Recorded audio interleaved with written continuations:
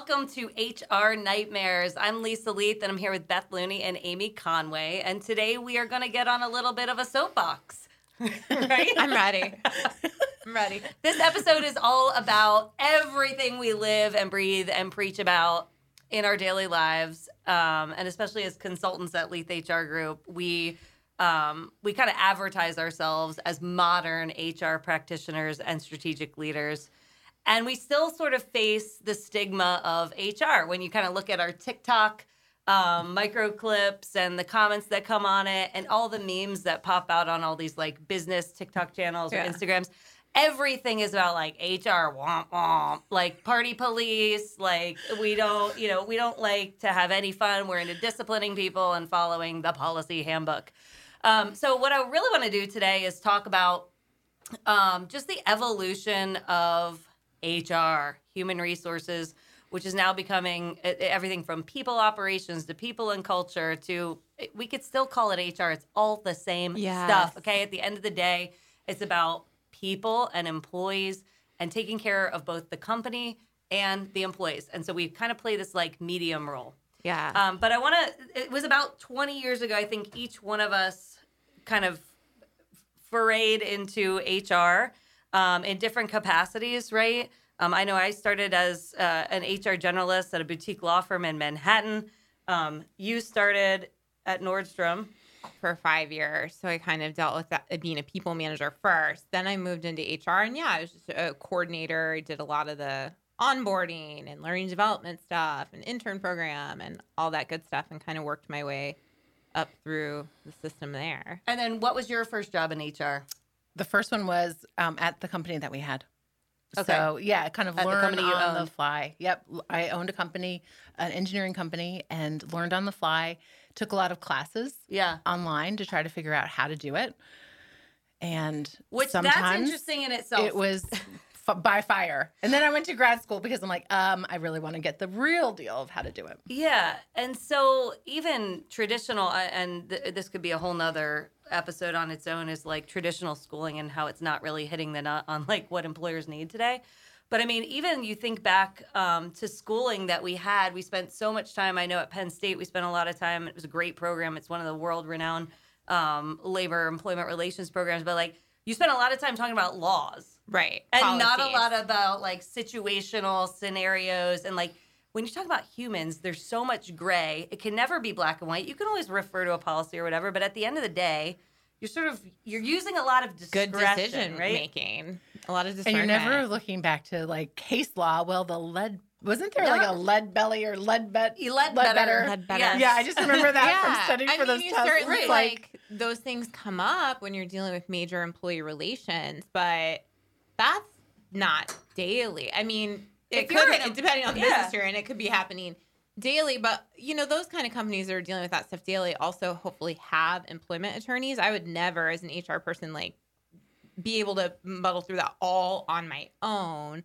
A lot of the things I do on my own are things that are just like, well, what feels like the right thing to do for the humans, And a lot of those just kind of basic day-to-day, this is just a conversation we need to have. When you guys think about the evolution over the course of your career, so each one of us, about 20 years each in this profession, describe that for me. How has it come? What's good about how it's evolved? What's bad about how it's evolved? How do you describe that? Well, after I had that job with the engineering company, then I got hired on and I was the HR manager for a manufacturing company. And I think that it has evolved a lot in the fact that it used to be very less people-oriented and less business strategy, a lot more rules, regulations, almost like the HR police, right? So you'd always be, oh, here comes HR. That whole mindset was different. Yeah, the policy police. Yeah, and I never felt that they used my business knowledge to help them grow their business, Yeah. And I think that now each HR has evolved to that. So we are at the table and we're talking about business strategy, growing, kind of shifting gears of what people are doing and how to have the right people at the table to be able to make those changes. Yeah. What do you think? I mean, here's the deal. I have to acknowledge that I worked for a company that I think I started there in 2002, so I don't know what anything was like prior to that, but I feel incredibly fortunate that I think we always kind of had it right in the way we were set up. When I started as a people manager first, and when difficult conversations had to happen and I didn't know how to have them, I would go marching into my HR manager's office. Hey, do you have time? And she would walk me through what that conversation looked like, make sure I felt comfortable, support me if the conversation didn't go well and maybe she did have to help, or step into the room, or my employee wasn't happy and they want to talk to her. So like that, I think, was the right way all along. And HR had a seat at the table when it came to business decisions. And HR was the right hand of whatever leader they supported. So like I always saw it modeled that way.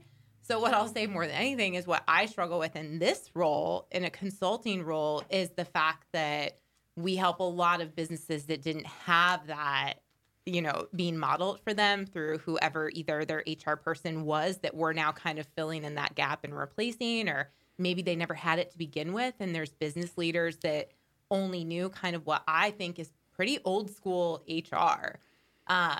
And I'm kind of constantly fighting that because I just refuse to allow them to utilize me that way. Right. I'm like, no, I have no interest in being the policy police. I have no interest in coaching every single human in this building. I'm one individual. There's 100 individuals in this building, and half of them are people managers. So they need to learn how to have these tough conversations themselves. And I'm here to guide and support them, but I'm not just going to do it for them. Just because that's what you had doesn't mean that was the right way. Everything would fall on HR, the difficult conversations. So the management didn't necessarily have those, and they would rely on us to go in to have the difficult conversations. And now I think it's shifted the way it should be. And if you had it at Nordstrom, you already had it the right way. Yeah. But then we can kind of give aid, support, guidance to the management team. Then they can make those decisions and they can have those conversations, because ultimately it's their group that they're managing, and they need the skills, right? Yeah. And it was funny. I mean, at Nordstrom, like, the way you really got into HR, at least in the stores, right, in the regions, in HQ, it was a little different where we had a lot of specialty HR people and talent acquisition, all of that thing.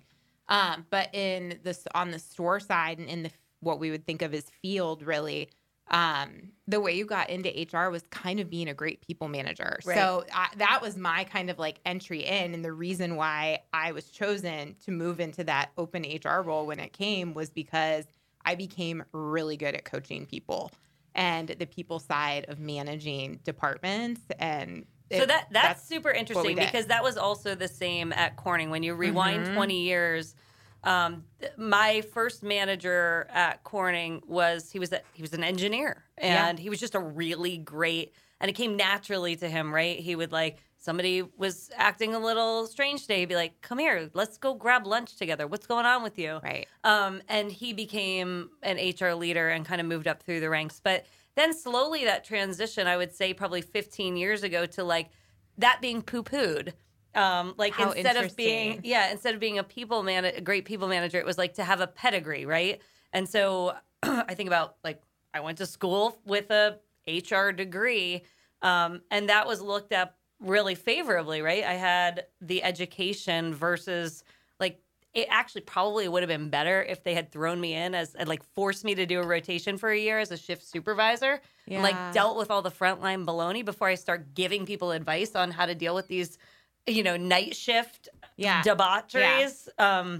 But no.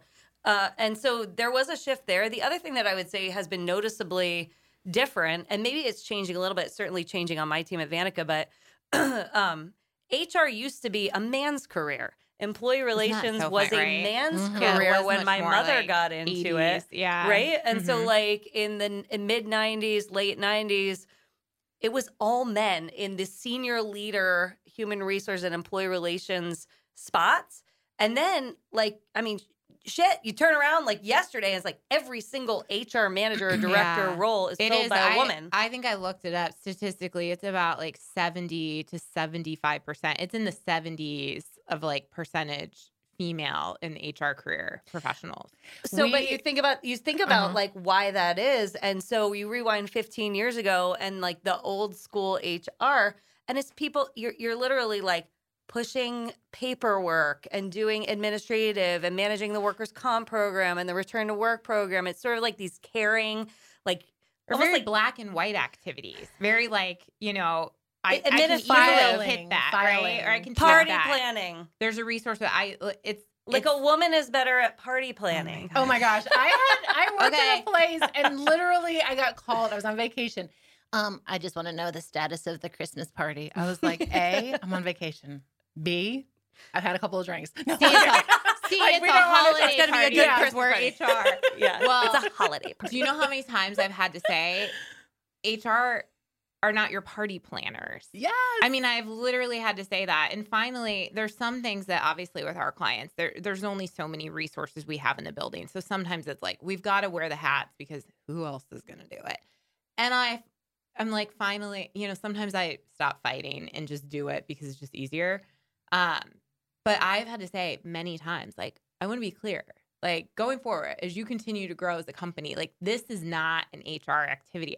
I don't want HR planning social function. Who wants to come to the HR planned social function? Like nobody. I mean, I don't even want to attendees. attend and see what's happening at the social function, let alone should I be planning it. But sometimes we need to plan it because remember I've told this story before, but the time they had the pool party and there was all men with a couple of women that were wearing super skimpy bikinis. I'm like, you guys are coworkers. And it was you're like, who thought that was a great idea? And it wasn't Sunbum, so that wasn't the company where. Well, yeah, I think if you think about just like general gender, like the way that we look at gender in our society has evolved a lot too. And so I'm really happy to see men being interested in, and like coming back into people with all different backgrounds being interested in being a people leader, whether you're leading like talent development or org stuff or employee relations or even being a generalist or recruiting. I mean, gosh, I've probably got one of the best recruiters on the Vanica team, and I have a team of all guys right now. It's like that's really crazy. Surprising. It's like totally status quo, slicing you up. But yeah, I think it's really. I'm so interested in seeing the future of our profession evolve into being a little bit more inclusive, and I think it can. Well, I think it should be a really well thought out career path for business leaders within an organization, right? And I think, again, I go back to my like Nordstrom days of like, in order to be a great HR business partner, you had to understand the business. Right. What made me a great HR business partner was that I knew as much about the business as the business leaders knew, right? And I could sit in, and even though not everything was my decision, I could weigh in with really good business acumen. And that is part of the career of HR. And that's why I'm so passionate about, and I get on my soapbox a lot about how HR professionals should be utilized, because it's really underutilizing our abilities when you're not letting us sit in on business topics. And you mentioned that before, like the company you went to after you owned your own engineering company with the X. Dun, dun, dun. But you, they didn't leverage, right? They didn't fully utilize your business acumen. You said one of the pros to you being an HR manager at Nordstrom was that you had some business acumen.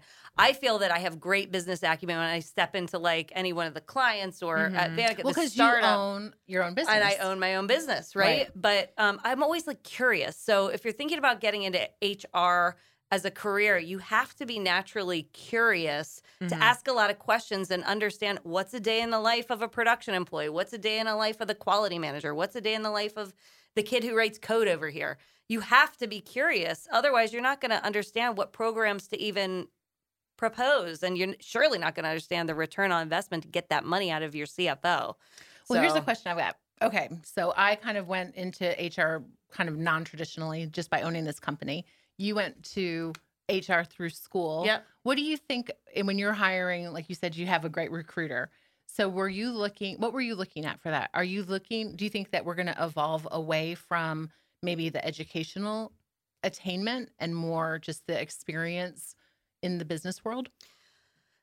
I don't know. I think it depends on the situation and like kind of evaluating the job you're trying to fill. So like if you were to let the job speak, which there are actual assessments out there that we have available through Leith HR Group. But there's a job benchmark where you can actually create a behavioral profile on if the job were to tell me, if the job could speak, what would it tell me about the behaviors, the motivators, the competencies of this person? An HR leader at one company could require totally different behaviors than an HR leader at another company. So like, for instance, for me, when I was looking for a recruiter at Vanica, we knew we were going to go from like 60 employees to like 130 employees. And we were no longer sort of like this scrappy little startup, but we were like, no kidding, had a great product market fit. We got a private equity investment and we were like, let's go get those A players. Well, to get A players, you need somebody who can play the game. We just so happen to get an ex like professional athlete who negotiated his own contract in the MLS and just is a fabulous salesperson. Yeah. And he also has a super high IQ and is able to like conversate. So that's what I needed at that point. But for some companies, we need an entry-level recruiter, someone who can, basically screen the applications. If there's a lot of volume applications, I could think for sure in healthcare, like you need a ton of recruiting coordinators just to get through the volume of people applying. And make sure that we're being timely and responding. But like, that's not real recruiting. So like screening applications and doing phone screens, that's not recruiting. It's a function of recruiting. It's a function of recruiting. Right. Like it's a necessary evil, right? But like, I mean, you're not even going to need recruiting coordinators in the future with AI. I think there's probably a balance, right? I mean, I think HR is a pretty hard profession, even though I don't know everyone would agree with that. But you have to be great at finance in budgeting, right? You have to understand business, so have good data and analytics abilities. Mm-hmm. You have to understand technology because a lot of times you're either rolling it out or helping everybody else figure out how to use it, right? Yeah, you have to be seen as the expert. You have to be have a really high EQ and be able to talk and actively listen and use good decision making. You have to, know risk and legal things. I mean, there are so many dynamics. Project and management. That each one of those things I just described, and I could go on, are a separate job for other individuals, whereas HR professionals have to be a generalist and know enough about each one of those things to do the day-to-day activities that are required. You have to be able to talk with the sales leader. You have to be able to talk with the CFO. Yes. You have to be able to talk with the engineering leader, with the production supervisor. The interns. And unfortunately, because we're running the intern program. I just don't think that that is learned. Talent pipeline to come in, right? Hopefully. Yeah. Hopefully I just don't think that's learned in school. Unfortunately, I do think now people need to be given a shot and they've got to get those entry-level jobs to get the experience. But unfortunately, in HR, I would rather people have some experience in the business than just have a degree in HR, personally. And then go back more if you're going to be a generalist. So, I think, like, for instance, I have a non-traditional person in a director of HR role working for me at Vanica. He used to be a principal. Now, there's a lot of things that there's a lot of similarities, right, to being a principal. He's a fabulous HR person. He's got a big career ahead of him, but he's learning because he never got that education in employment law or workers' comp or global compensation or all the things that that we actually got coming up the ranks. He didn't get in his education degree. But the human side, he has nailed. Yes. Fabulous, great intuition. Which I think is probably the harder one to teach. It is. You can't teach that. You cannot teach that. That's ingrained in you. Yeah. Either you have it or you don't. That's who you are intrinsically. And while it can be worked on and developed, if it's not there to begin with, and you know what you do? You literally get on SHRM's website and start reading. Again, it's about being curious. Yeah. One thing that happened this week that was so fun, I work with a small company. All my companies are small. And we are really pushing back on doing the recruiting that the supervisors need to do their own recruiting. Because the person that does HR at this company has been doing all of it. And it's just too much. And she's looking for things that probably they're not looking for, right? That's like old mindset. Yeah. So we're switching it. And it was really fun to try to teach somebody what to look for in a resume. Yeah. And how to kind of structure the interview and that kind of thing. So people managers need to have the buy-in. Teaching these skills, right? People managers need to really from the minute we start the recruiting process, really, be choosing those candidates and interviewing them along the way. I mean, but I had this conversation this week too, where it was one of those where the people manager didn't understand why they had to tell candidates that they interviewed, or an internal conversation, you know, they thought HR should do that, right? And I'm like, well, when that candidate though has questions about why you didn't choose them, it's not I can't answer those questions. I haven't met them. I don't know them. I didn't talk to them. So there's a reason why people managers should be the ones communicating, because it was your choice to not move forward with them as an applicant. You need to own that choice. I'm thinking of other things when people are like, hey, you know, this person's not doing well at their job. Can you put them on a performance improvement plan? And I'm like, I don't know what to do. Know them. Yeah, like I have a process. I don't even know what their job duties are on a day-to-day basis. And I don't know what they've done, but you do. Let's talk about it. Let me help you with that performance plan. But I think this brings up a really great point, and it's that our role, especially as in a leadership HR role, is to really proactively coach people managers on how to be the best leader and manager they can be for their people. And I think that's something that we've severely underestimate in business, as it doesn't matter how small, how big, what industry. We severely underestimate the investment and the training and the time we spend as the executive team and the HR leadership team in our people managers.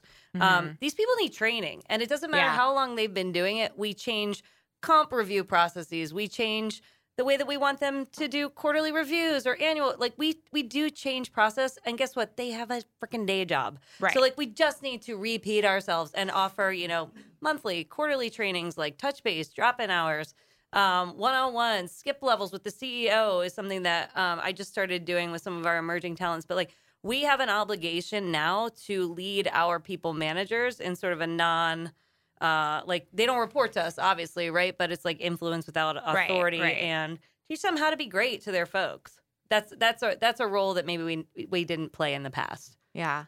Can I bring up, you said it in the very beginning, and I want to go back to it because I have some real opinions here, and it's not shocking. Anyone who knows me knows I have opinions about everything. But I have some real opinions here into the evolving names of HR. You talked about it. Yeah. Personnel. Remember that was in the 70s. I want to talk 70s. About these new ones that people are still driving say personnel changes. Me How do you, nuts. Okay, tell me. Okay. It's probably my title. It probably is. The one that let it rip, baby. The one that I is absolutely a pet peeve of mine is people operations. Oh, people why? Operations. See, that doesn't bother me. People in operations, those don't even go together. People ops. Right, but people are people and operations is operations. Those are two different things. You know what I mean? Yeah. Humans are not operations, or we're not talking about machine. It drives me nuts. I'm but human resources is also very cold. It's I'm ordering from AliExpress. The human, you have all these resources. That's how I think of human resources. I think it was created in the sense of you have all these resources to help you with benefits and the talent acquisition and recruiting and career development stuff. And here's the humans that's the resource, right? So I think about it in that realm of there's a human component to the resources that we have for our people, right? The people operations, I'm sorry, it drives me nuts. It also drives me nuts for companies that actually have operations orgs. Right? And I'm well, wait, we have a whole division that's actually just title operations. So now we're the people operation, then you're the operations. So this is very confusing to all of us. Okay, so that one drives me nuts. That doesn't drive me nuts. That's my one that I really just silly titles. Okay, people operations, crazy. Thumbs up or thumbs down. We can all vote. Okay, thumbs up. Down. It's terrible. Okay. What about the one? Do you remember a long time ago there was one called Camp Counselor, and it was zany. We're zany. Look at us. I have never heard of that. Double thumbs down. That's middle finger up. Yeah, double thumbs down. Okay. So the new one, this is what you're probably called, people and culture. People and culture, right? Down, middle finger. Sorry, we're listening. Yes. Are you people and culture? That's what I call my director. Yeah, who's basically people an HR culture. manager anywhere else, right? Right. Okay, so people and culture. I don't hate it as much as I hate. You're just saying that because you're sitting in front of me. Yeah. You're scared what I'll do. No, I don't care. You're buying your own drink after People this. and culture, I laugh because I'm replacing myself at one of our clients, and we're hiring for people and culture, and that's what was wanted. And like, I don't totally dislike that one. But what's hilarious is because you call it that and you post a job called people and culture, I keep getting all these resumes for people who have no HR background, but they're really good at culture. Like they see the culture part of that and think that it's party planning and social coordination and event like I'm getting all these resumes and I'm like, planned a company this is really like blurring the lines. I don't think we've transitioned enough to go put this on LinkedIn, and like we see this and I'm getting a lot of bad resumes. I think that people, the definition of culture, I think that might be really like all over the gamut. Over the place. Because so it's a little hard. I don't totally dislike it, but I think it's because culture is not well defined. Exactly. It's very nebulous. Like, people can We're not quite there yet. Right. Well, depends on the industry. Depends on the industry. In tech, every single person at the CHRO level is called Chief People Officer. That's just like a tech thing. Yeah. And then where we were CHRO. Yeah. Chief Human Resources which Officer. is still super fine. Yeah. But like HR manager, HR director, that's something that people can wrap their minds around. Just people say director. and culture. Why can't we just say director of people? Yeah, we can. You know what I mean? But why does it have to be people and culture? I give a thumbs up. I guess the reason why I don't like the culture piece is because, again, I think that that's putting it all on HR and not on the people managers and the executive leadership.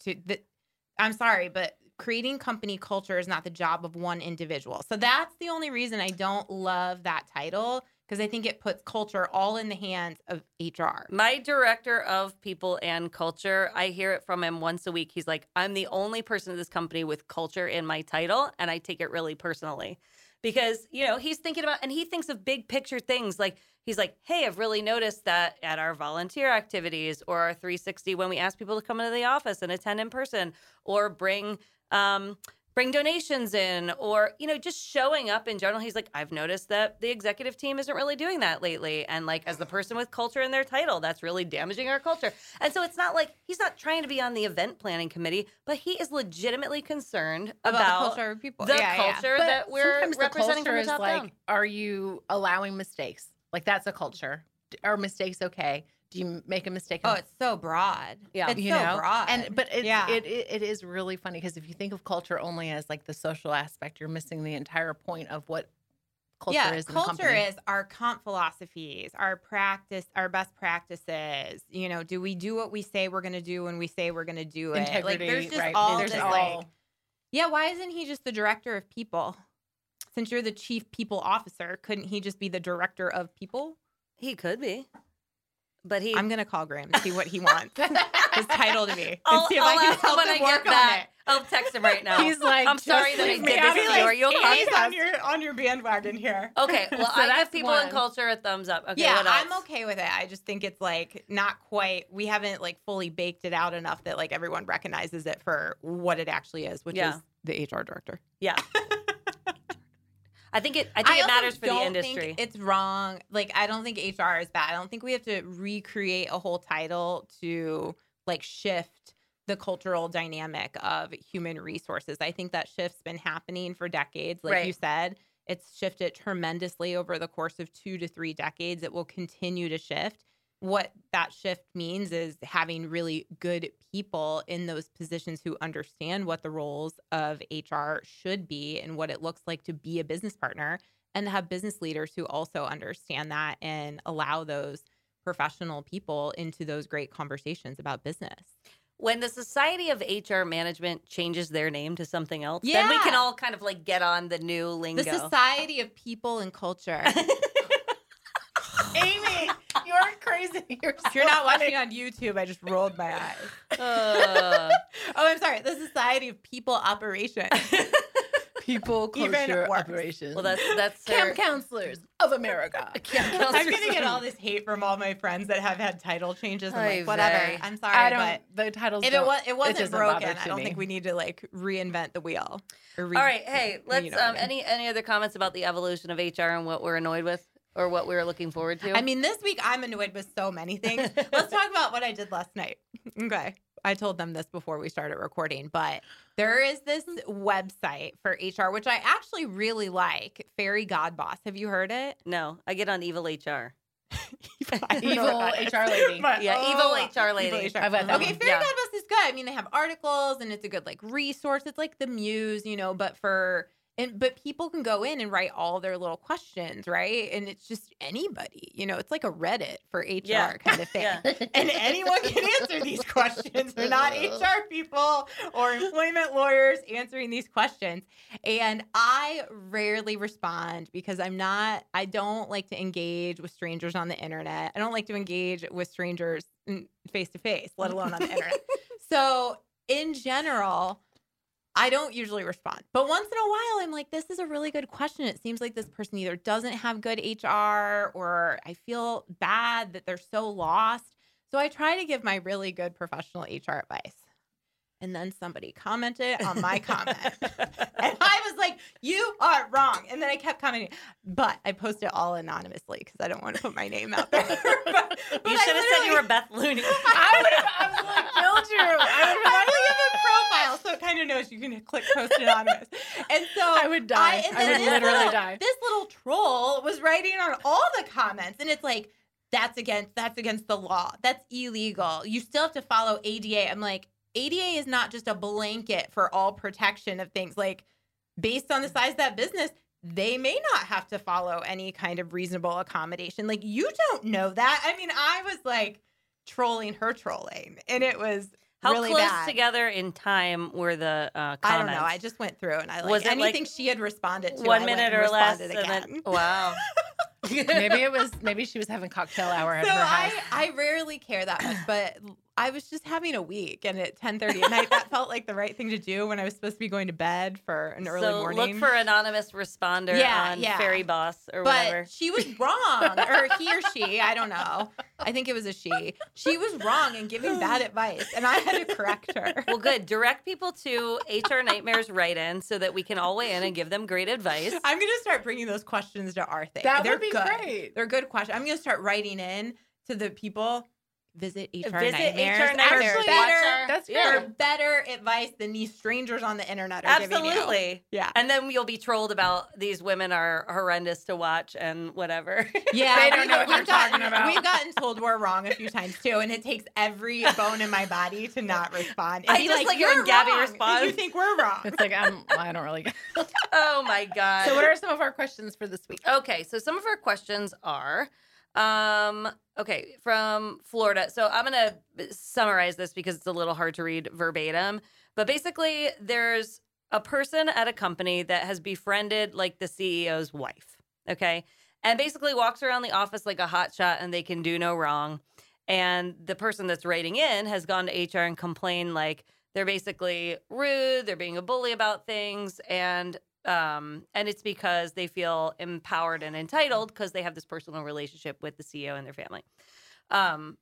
What do they do? Basically, they've reported it to HR. I really it is such an HR nightmare. I hate that so much. Yeah, it is an HR nightmare. I think you just really need to have like a frank, and maybe I don't know what the CEO is like. Like, can you schedule some time with that person? Does the CEO's wife work for the company? It didn't sound like it. It didn't sound like it's probably it. like they're friends. They go, oh well, so they go out, CEO. right? And they're like in the know about all the things. Then the CEO needs to kind of get in there, and help direct that a little bit, and be like, listen, I understand you have a relationship with my wife, and you have a friendship, which I think is perfectly fine, but that doesn't excuse, behavior in the office, right? And I think you have to be professional. I think you have to be really careful of that kind of stuff. And if you see any of that idling up, I think it's exactly. It's their responsibility. Get in there. But you can't let that just go because that's talk about culture. Yeah. That is one way to just squash every. Go to your people and culture director, and they'll solve the problem. But in all honesty, that kind of stuff, I've dealt with some of that, and it's really, really difficult. Yeah. We've gone to the person like, hey, FY, your spouse, is doing this. It might be if you've got an approachable CEO, you should schedule some time with the person and be like, hey, I would think that you'd want to know that your personal relationship with this other family, the guy or the woman works here, is people are noticing that and they're talking about it and it's making people uncomfortable. Like, I think you should know. Yeah, it's They're trying to get some conflict of interest favoritism. here. And Yeah. It's just coming across as really weird. And then that individual needs to be coached as well. Right. Yep. By the CEO, probably, if the HR person doesn't want to do anything. Okay, this is pretty interesting. This is another CEO issue. An employee's mental health provider has sent a request that the employee no longer meet with the CEO in any capacity due to anxiety. Instead, they suggest all requests flow through their manager. We are a small company, and most people at this employee's level have some level of contact with the CEO. She fought to get promoted to her position just a few months ago and has taken time off to deal with her mental health several times since then. How do I handle this accommodation as well as support the employee? Well, I have some thoughts.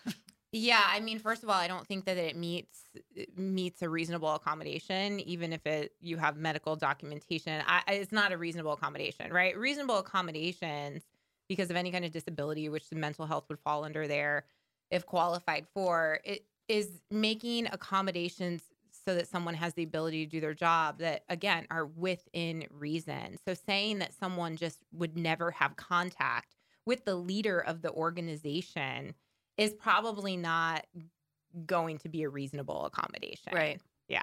Agreed. Yeah. So there's my note on the reasonable accommodation. I wonder if that's the same But one. there from has to be last night. something. You have to wonder too if the CEO has caused such a Right. work environment that this Yes, person there's is a few layers here. flipping out. Well, know? I've had plant managers that I've had to coach, and they were responsive to the coaching, thank God. But they would, wake up at 3 a.m. and go get on the computer and look at the GUI, dashboards on the production floor and like pop off emails that people see as soon as they wake up, and then they're like, freaking out. I got to get to the plant. I got to answer this plant manager's questions, and the plant manager didn't really realize that they were causing chaos. Right. That they stress and anxiety. They thought they were simply just asking a question. Right. And they were awake at 3 a.m. Yeah, so I'm going to send it. I'll figure they'll see it when they wake up. It's fine. So I think a lot of CEOs have just different, literally different schedules. They are not super aware of the times. And Outlook now says do you want to send this? It's 9 p.m. Or you can also schedule it to be sent. Right. Schedule it sent later. I think there's many leaders, executive leaders, who do not understand that their title alone and their position in the company alone creates stress and anxiety for people that work in the organization. There are many, many people who would not be bothered by that, right? And they're not intimidated, but there's many, many individuals who would be because they already are pleasers. They want to do a great job. They're perfectionists. So the minute the CEO criticizes, it's like they take it so much harder than if it was just their direct manager because of just their position alone. It's true. And I work with many that they just don't they think they're in those conversations. And when they go directly get involved, they think they're helping. Yeah. And it's like, you're not helping. In fact, you're making it so much worse than if you just let the person's direct manager handle that conversation because your relationship with that employee is not the same. Right. That just happened and so yesterday. They don't know. Yeah. The care for there, right? Whereas you think you care a lot about that individual, they don't feel that because you don't have a day-to-day backfires relationship and rapport with them in the same way. So you really need to let people closer to them. I had this rule, as a leader, that my role was when I was a store manager, especially of Nordstrom, right? Because I had 20 managers that worked underneath me, and then all the employees worked underneath them. And I firmly believe that if it was anything in a corrective action or a disciplinary or a redirective coaching conversation, my managers needed to handle that. I talked them through it. I was there to support them, but they needed to do that. Exactly. So that I could go in, and my relationship with the employees was to provide inspiration and leadership and guidance and support. And I also wanted to be that open door when they weren't happy with what their manager said. So they had somebody else to go to. But I was like, I can't, A, I don't want to take the power away from my managers. And B, I don't want my people. I know that when it comes from me, it has a really different meaning than when it comes from their manager who they work with every single day. So I understood that. And I think that it's a really good rule to follow. I think there's probably some coaching that this person needs to do with the CEO, this HR person needs to do with the CEO to just let them know, hey, the emails at 3 a.m., the getting involved with team meetings that simply don't need to get involved with, you're not being helpful. That feedback's probably good for the person. If we think that this person is like legit, the CEO is legit like causing anxiety and we're considering the accommodation, if you wanted to challenge it, you could ask if you could talk to the provider more. Right? Yep. Or you could send the employee to the company doctor, right? And kind of give a preview of like what the job entails, why it's important for the CEO to communicate with every employee or employees in this position. Or what kind of balance can be there. So to say that you're never going to have to interact, that's probably not reasonable. But are there some other things that are reasonable, right? So there could be some like negotiating there and what that accommodation actually looks like. Right. But to go back to that original, like just because a medical provider writes it in doesn't necessarily mean that a company has to meet the reasonable accommodation. Going back to my argument last night with the trolls on the internet because it was about ADA accommodations. Oh man, I feel for that HR manager that wrote in. Yeah, that is that's tough but situation. They can figure it out. Yeah. All they right, can guys, call us. Right? Yeah, call us. Yep, give Leith HR Group a call. We'd love to get involved more deeply and ask more questions. So if you weren't watching this on YouTube, you're probably listening to it on Spotify or Apple, what do we call it? Wherever Apple Podcasts or wherever you listen to your podcast. But seriously, tune in on YouTube. Gabby does a nice job, along with our Signal Fire guys, of editing the shit out of this thing. So we just need more filtering. No, sometimes our comments require seeing the facial expression. Yeah. You should watch this on YouTube. Yeah. Okay. Thanks so much. Go back and check out the other episodes that we have, and we'll see you next time on HR Nightmares. Bye. Bye.